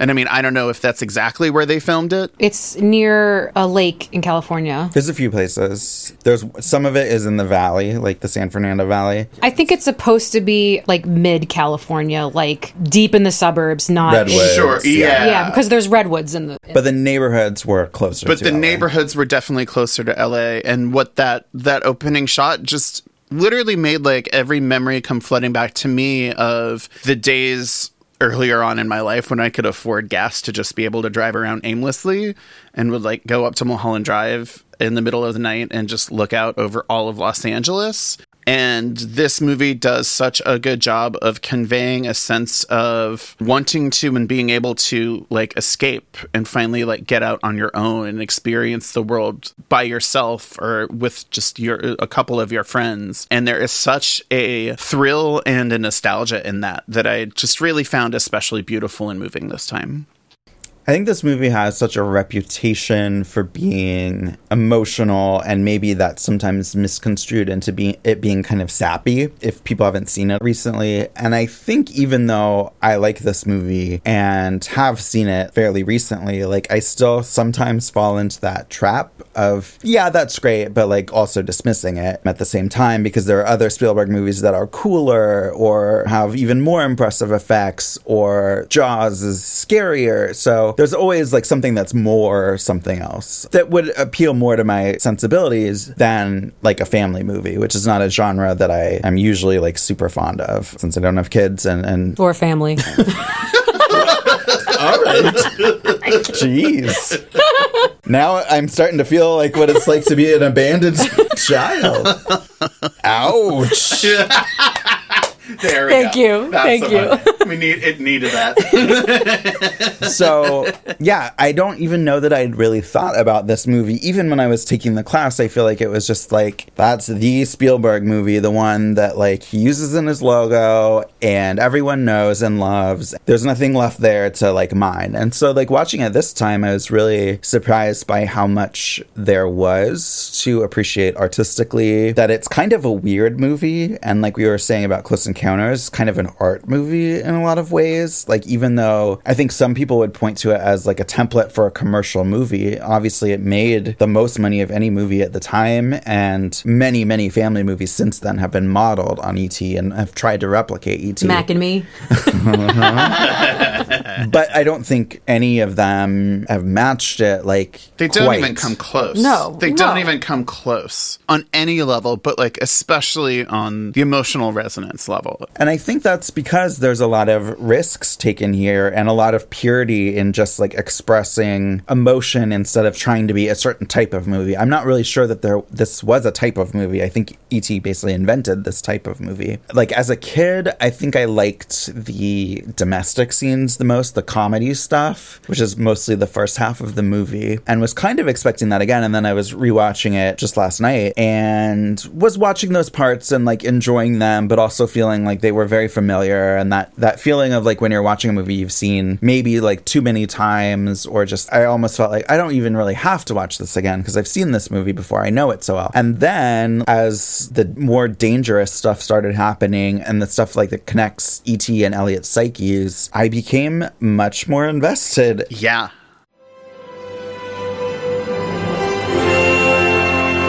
I'll be right here.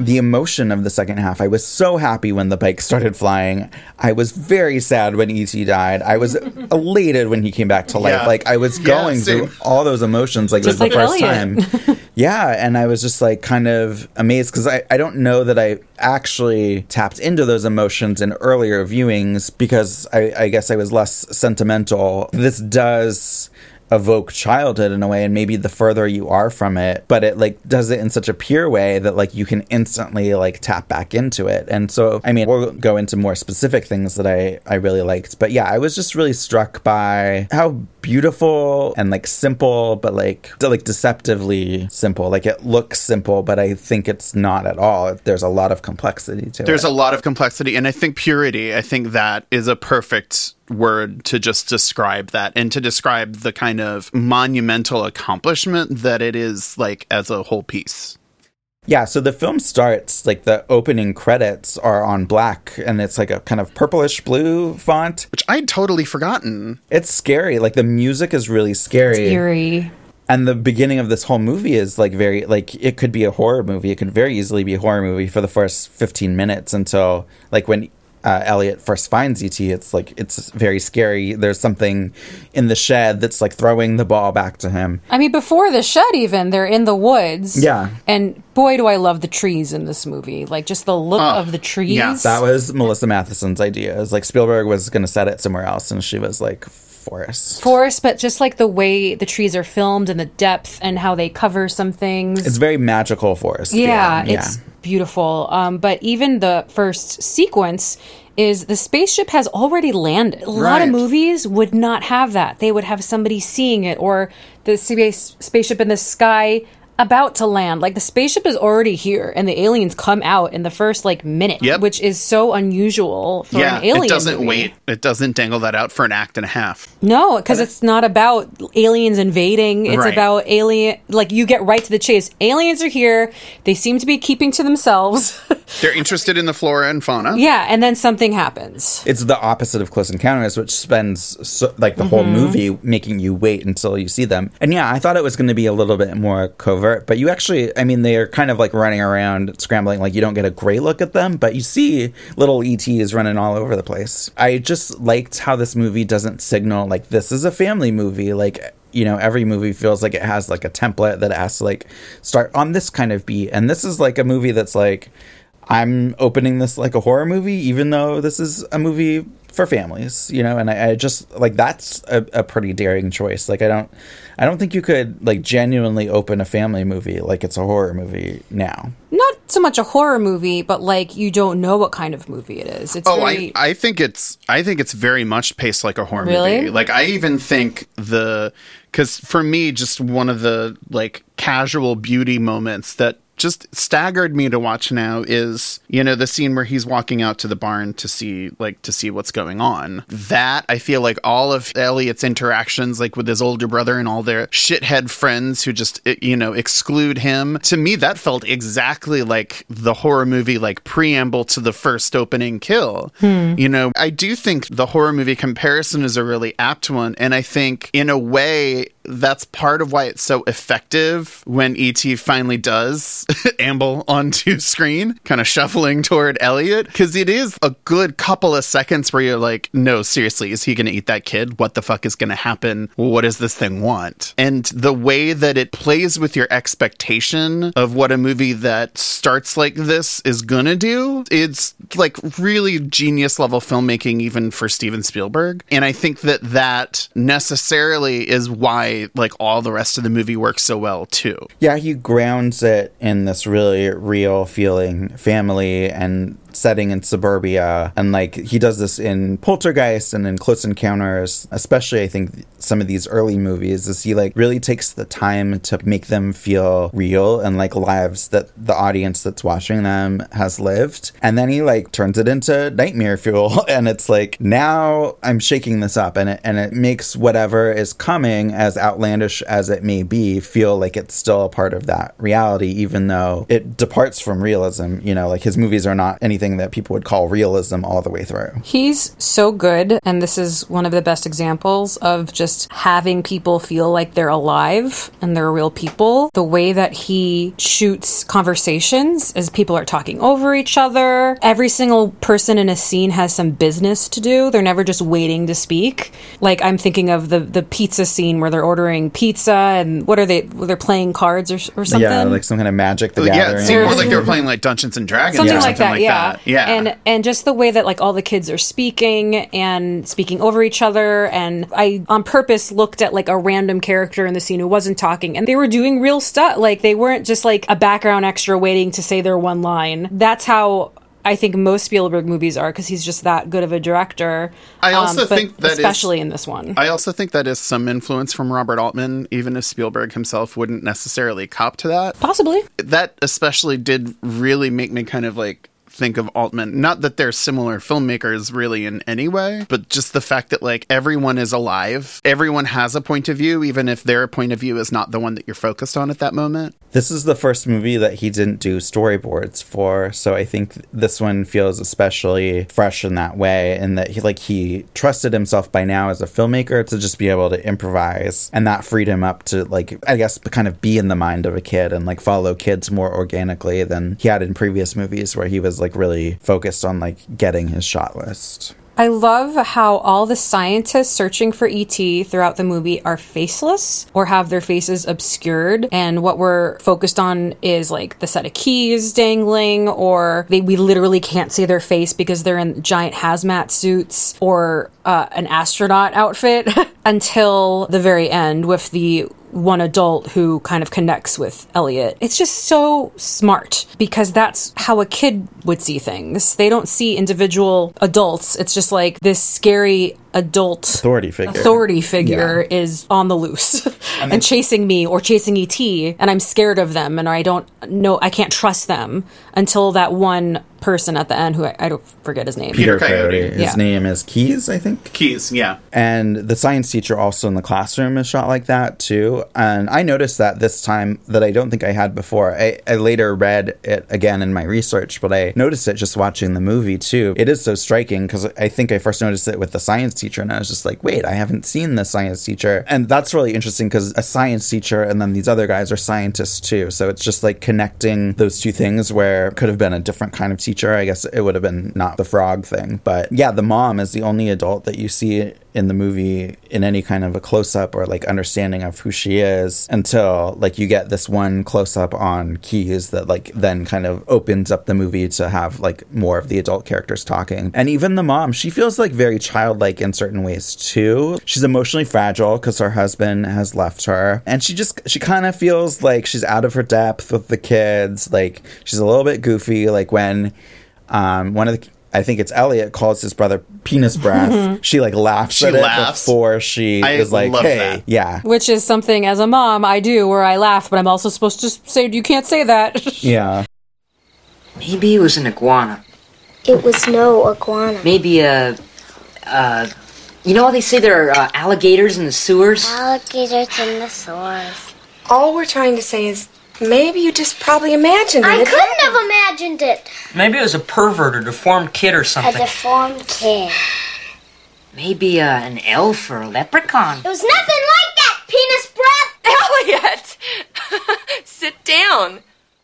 I wrote that moment down because I loved her reaction so much. Like that sense of humor, even when you don't want to have one as a parental figure, I thought was really cute. I think you could like pluck her out of this movie as is and like put her in like Working Girl or any kind of movie like that. Like I would follow like this woman, like even though she's just not like a typical mom. And there's some funny business where like E.T. is running around like right around her and she's not noticing because she's an 80s mom, and 80s mom didn't know shit. Like every 80s mom in a movie is like clueless, like Nightmare on Elm Street. But like she also feels like a real person, and some of her moments are the most memorable to me from my childhood. Like I connected to her as a kid when she's like dressed as the cat and like putting out the candles with her little wand, or her reaction when she first sees E.T. is like so memorable, like classic Spielberg face. So yeah, like her performance is great, and I think also just like the way that he approached that character, and like he could have made her just a faceless, he could have made her, you know, also like the other guys, like you don't never see her face, or could have just made her like a really boring like typical mom character, but she's like a real person. She feels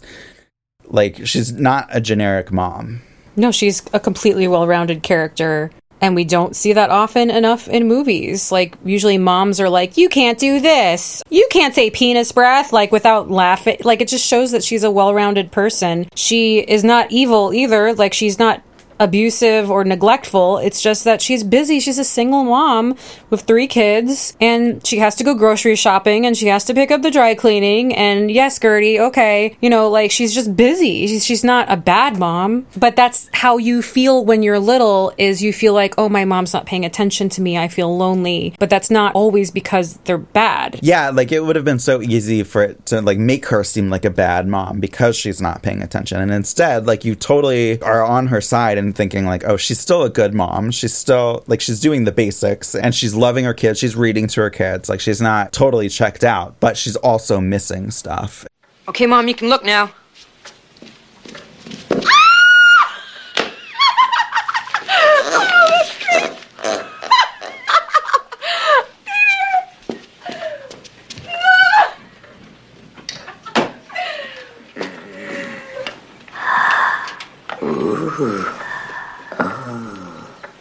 Ouch. Oh, stop that. Ouch. No, don't. Ouch. Ouch. It's a fake knife. It's fake. Ouch. Okay.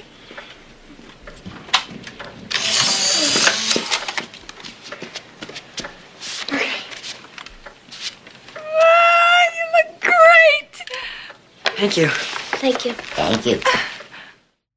That to me is also testament to writing and the way that like thematically the story really is also all about like a family unit that's struggling with feelings of alienation, you know, and that family unit collectively and everyone involved in it who's part of it realizing that that family isn't what it used to be, but that it's still a family, and like figuring out what that means and how to actually literally all relate to each other. Because I mean, we haven't even really mentioned like the older brother and like how their relationship and his relationship with his older brother is a bit contentious, but eventually like that resolves itself out through the story of the movie as well. But yeah, I also think that like the facelessness of the threat and the danger in this movie is part and parcel of why it's so effective. I do wonder if this had something to do with why NASA was eventually defunded, because they're literal astronauts. Like they're literal just dudes in actual spacesuits, It's not even like hazmat suits. They're like space helmets. And that is so surreal when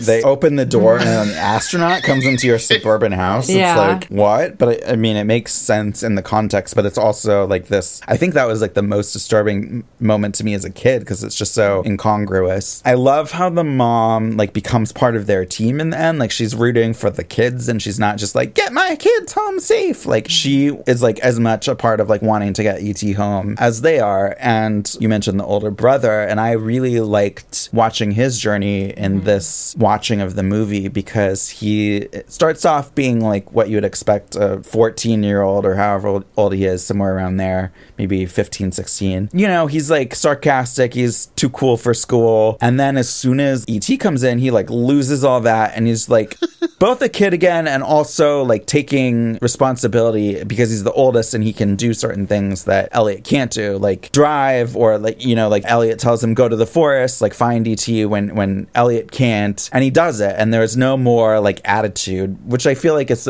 like so many family movies would have him just consistently be sarcastic or something, and this movie just like drops all that as soon as this happens, which is I think what you would do if like you were in this situation. Like you wouldn't be continuously cracking like more jokes and like, no, you'd be like, this is important. Yeah. I'm taking this seriously. Yeah, and like a little bit at first, the extent to which he's taking it seriously is more self-centered from like he doesn't want to get in trouble with his mom. But then there's like a moment, I think it's probably near the end of Act 2 or so, when it like does switch over because he's like spending time in Elliot's closet while Elliot and everyone are away. This recurring motif in the movie is this planter pot, and at first it's full of dead flowers, but then E.T. is reading this like alphabet picture book and just like casually looks over at the planter pot and then, you know, casually goes back to his book and the flowers just like immediately miraculously come back to life. The first time it happened, I thought it was just, again, just another one of those like casually staggeringly beautiful moments. But I loved the way that they turned that into a motif in the movie where like when E.T.'s getting sick, the flowers wilt and quickly die. That's when his older brother like really is pulled into it and really like puts his whole heart into trying to help and trying to get E.T. home. There's a scene where the older brother just is like mourning, like E.T. and Elliot are both like maybe at their worst and like it looks like they both might die, and he's just like sitting in the closet like by himself, sad. And like that was such a great like little moment and like an unexpected moment for this teenage kid where he becomes kind of like a kid again himself and is feeling lost and confused himself. And the flowers thing, I mean, yeah, it's just like without needing to explain it. Like there's so much in this movie that doesn't need explanation. There's very little like, oh, let's figure out what E.T.'s powers are. Like, here's what he can do. Like, you know, it's just like you get it just from like the first time you see those flowers. You're like, okay. I mean, you don't know exactly what extent that goes, but then when you can later heal wounds and there's other like coming back to life, both he and Elliot are revived. It's like you already like get it and you don't really need to know any more information. Can we talk about how good Elliot is? Henry Thomas. Best child performance in any movie, I would say. It's way up there. Incredible. His emotional moments, especially, I think when he's crying or when he is like near death, are just utterly convincing. I mean, he's great in other scenes too, but those are more like cute scenes that probably a lot of kid actors could play. But like, there are not many kid actors I've ever seen who can like make me believe that they're like close to death in that way. Not even that, but like the scenes where he sees that E.T. is alive and he's just like, like just his like, he's so natural. Like not for 1 millisecond do I think this kid is acting. He's just so phenomenal. E.T. phone home. Phone home. Does this mean they're coming? Yes. E.T. phone home. E.T. phone home. E.T. phone home. Phone home. Phone. E.T. phone home. Phone home. E.T. phone home. E.T. phone home. E.T. phone home. There is a YouTube video that's kind of famous as far as, you know, clips like this going viral where it's Henry Thomas's audition. I'm not sure if there were sides or if he's just improvising, but the scene is like Spielberg's off camera saying, somebody's going to take your best friend E.T. away and you have to stop him. And they just go, and he's just like goes through this range of emotions. And I was like, and at the end he's like, you got the part, kid. And it's just like, even in the audition, this kid was like fabulous.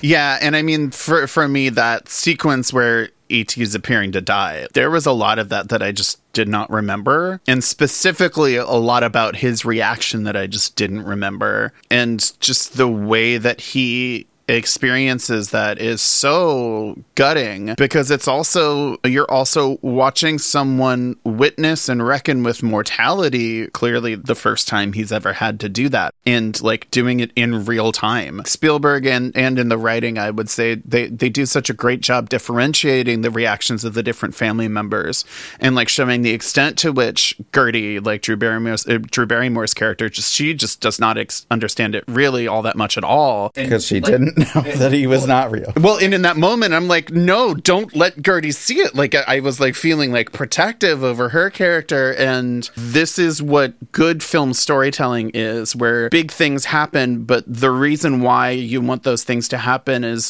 what they can reveal about who the characters are. And I just think, especially that whole sequence of E.T. getting sick and of him dying, I thought was just done so tremendously. And Chris, like you, I had remembered more about this movie that was from the first act and a half, the first half of the movie, basically. And I really had not fully internalized the extent to which Elliot and E.T. were really just so literally tied together, like whatever their life force is. I had the same experience this time of, you remember them as, oh, E.T.'s his best friend. And I had really like minimized the amount to which they were connected, and like only remembered that as like kind of a superficial, like, oh, it's so funny when E.T.'s, you know, drinking and Elliot's drunk in class. Right. I had totally forgotten about that whole scene. There's a scene where like E.T. drinks beers at home, and I remember that, but I did not remember, you know, why Elliot was like stumbling around, and like he literally like starts flirting with this girl and like kisses her in school in the middle of their science class. Emulating a John Wayne movie, which I actually finally saw that movie for the first time a few months ago, and was like, oh my god, it's the E.T. movie. I had no idea what movie that was. It's a John Ford movie. And they quickly cut in those scenes, but I had no idea the context of what they were from. That's another story thing that, I mean, especially watching it as an adult, doesn't need to be fully explained and rationalized in a million different plot points for it to have the emotional resonance that it intends to have. And I just think, again, it's such a testament to every layer of craft that went into the making of the movie, but also very much especially like the performance of Henry Thomas. And if there's any line that explains that, it's very brief. Like if anyone even says, oh, they're psychically linked or something like that, like there might be like a quick line about that, but there's really so little. I think it's not until he's literally dying and they're like are mapping it out on that like screen. One of the scientist guys is talking to the older brother, and he says he's trying to explain what's happening with Elliot and E.T., and the scientist is like, oh, he thinks E.T.'s thoughts, and he's like, no, he feels what E.T. feels. Right. And it's just this is all built up from the very beginning when they're talking about their dad being in Mexico, and Elliot's the one that reveals that, like, oh, dad's in Mexico with Katie or whoever, the new girlfriend, secretary. Yeah. And the mom gets upset, and then the older brother says, like, can't you think of anybody but yourself? Like, can't you? And so that's Elliot's arc, is that he ends up being completely tied to somebody through their feelings, and he can't help but feel everything that E.T. feels. And I think that's also, again, just like another way that the storytelling element of like real friendship and real connection is emphasized just really beautifully. The way Drew Barrymore says that her dad is in Mexico, later repeating that to, I think, the scientist, that resonated with me, like, as a kid. The sadness that, like, and, like, when she's saying it, it sounds like Mexico is the most remote place in the world. When, like, now we know, like, they're in California, Mexico's right down, but, like, it sounds like that. And my dad lives in Mexico now, and I still, like, I can't get that out of my head, like, that he has gone to the furthest reaches of the galaxy. Well, it's a different country, and they don't speak English as the main language there. It does feel very, very foreign, especially when you're a kid. I also thought Drew Barrymore's performance is great and super naturalistic, especially for someone who is that young at the time. Oh, yeah. She's great. Like, she's a tot. She's so cute. She is so freaking cute. So cute. I'm going as a cowgirl. Hey, we're going to the moon! The yarn in her hair. Yeah. Oh, yeah. Oh, no, she's great. Oh, God! Elliot. What? Elliot. I taught him how to talk now. He can talk now. Elliot. Look what he brought up here all by himself. Elliot. What's he need this stuff for? Elliot. E.T., can you say that? Can you say E.T.? E.T. E.T. E.T. E.T. E.T. Be good. Be good. I taught him that too. You should give him his dignity. This is the most ridiculous thing I've ever seen. Phone. Phone? He said phone? He said phone? Can't you understand English? He said phone.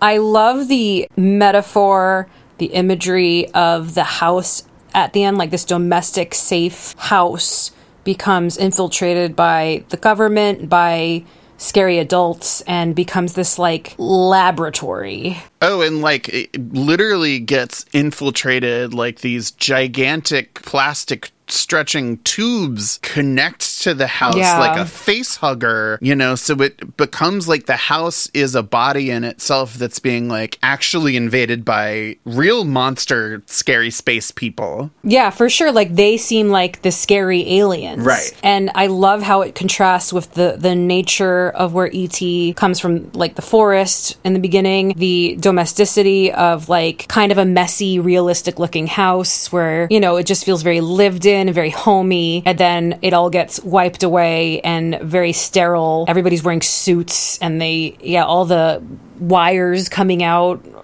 tubes coming out of the house, like just visually, it's just so thoughtful.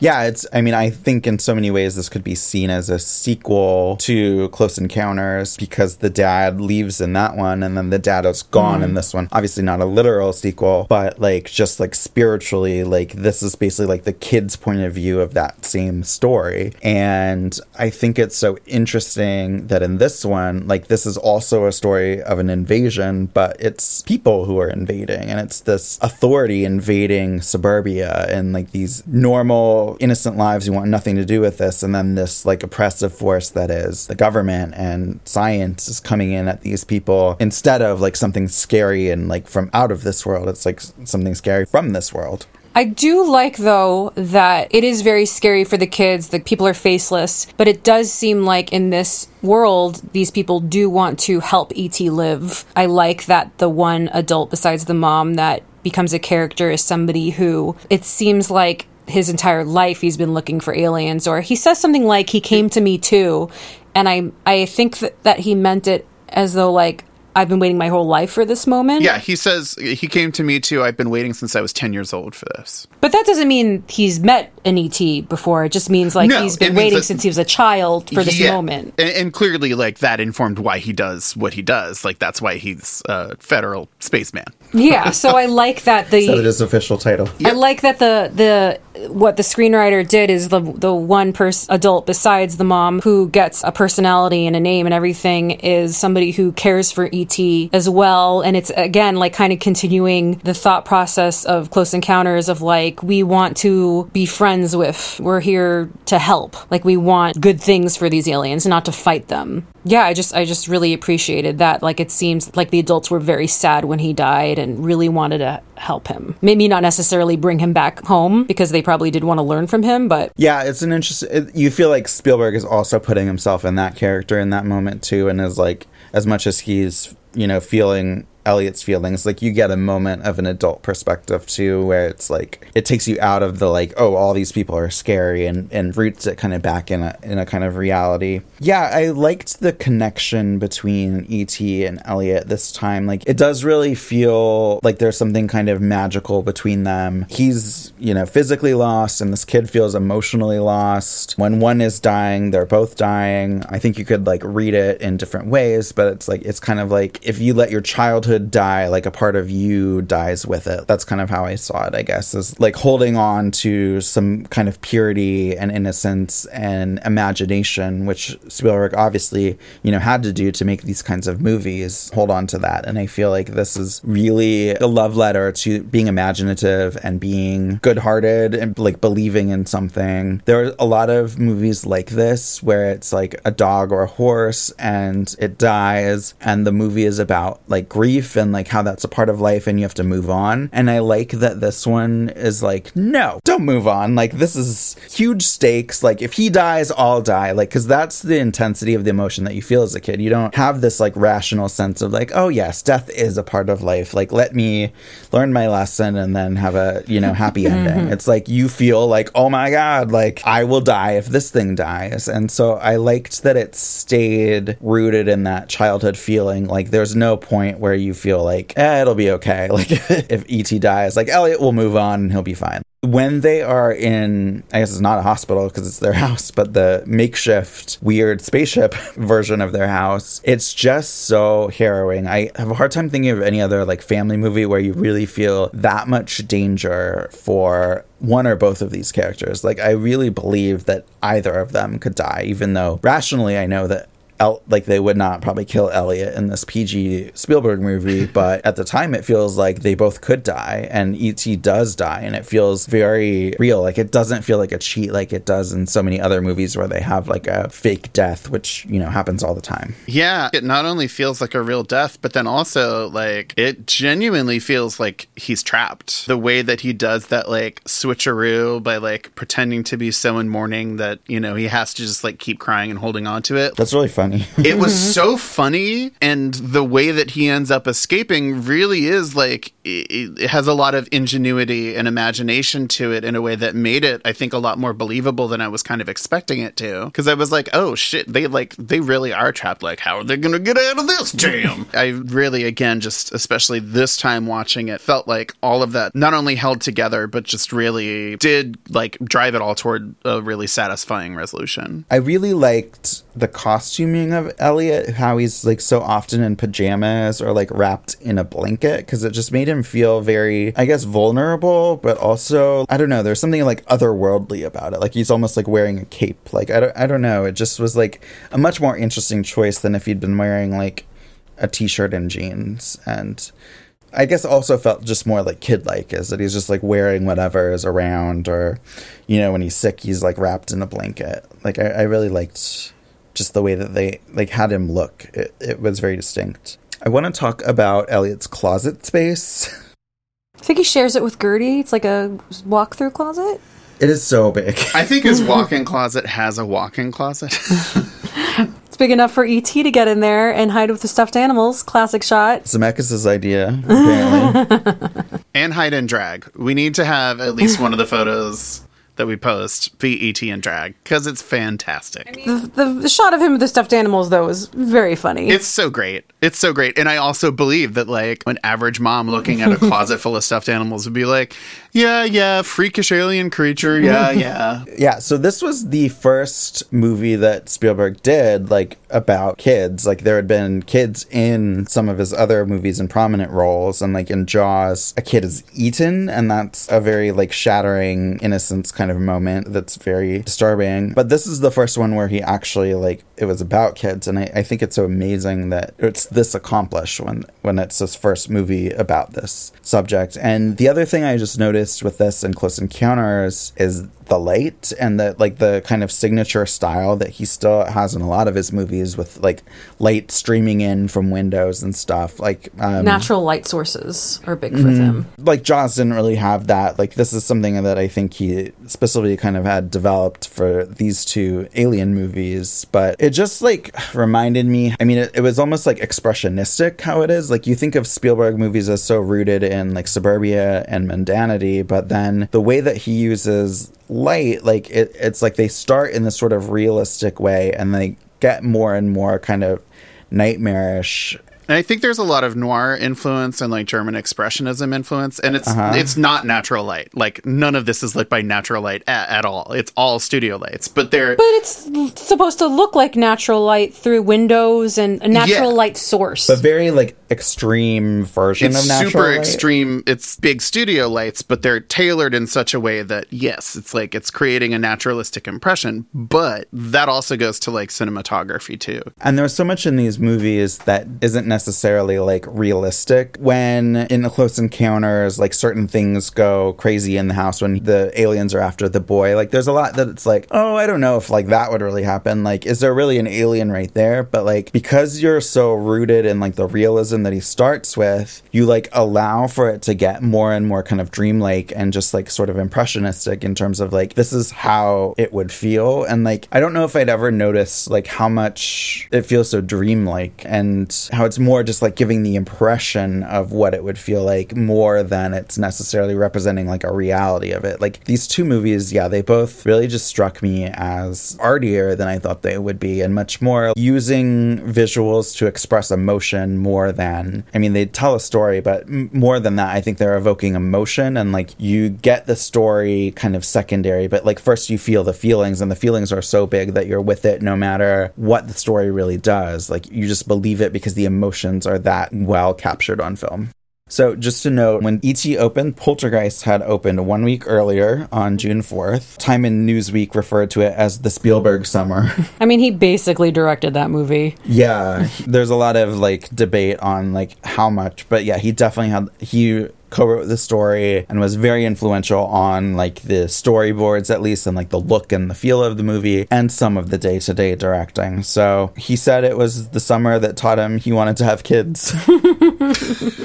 Which I think is interesting. But yeah, both of those movies make the childhood experience kind of like represent it as like being terrifying, and E.T. goes a little further than that. What he said about E.T. was, I wanted E.T. to become a kind of conscience and companion to kids growing up in the 80s. In the 50s, I had Jiminy Cricket and Winnie the Pooh as imaginary sidekicks and preceptors. They were creatures who outlived their original context, and I hope the same thing happens with E.T. And I would say he accomplished that quite well. Just not with me, because I threw E.T. across the room. Wow, you were an extraordinary child.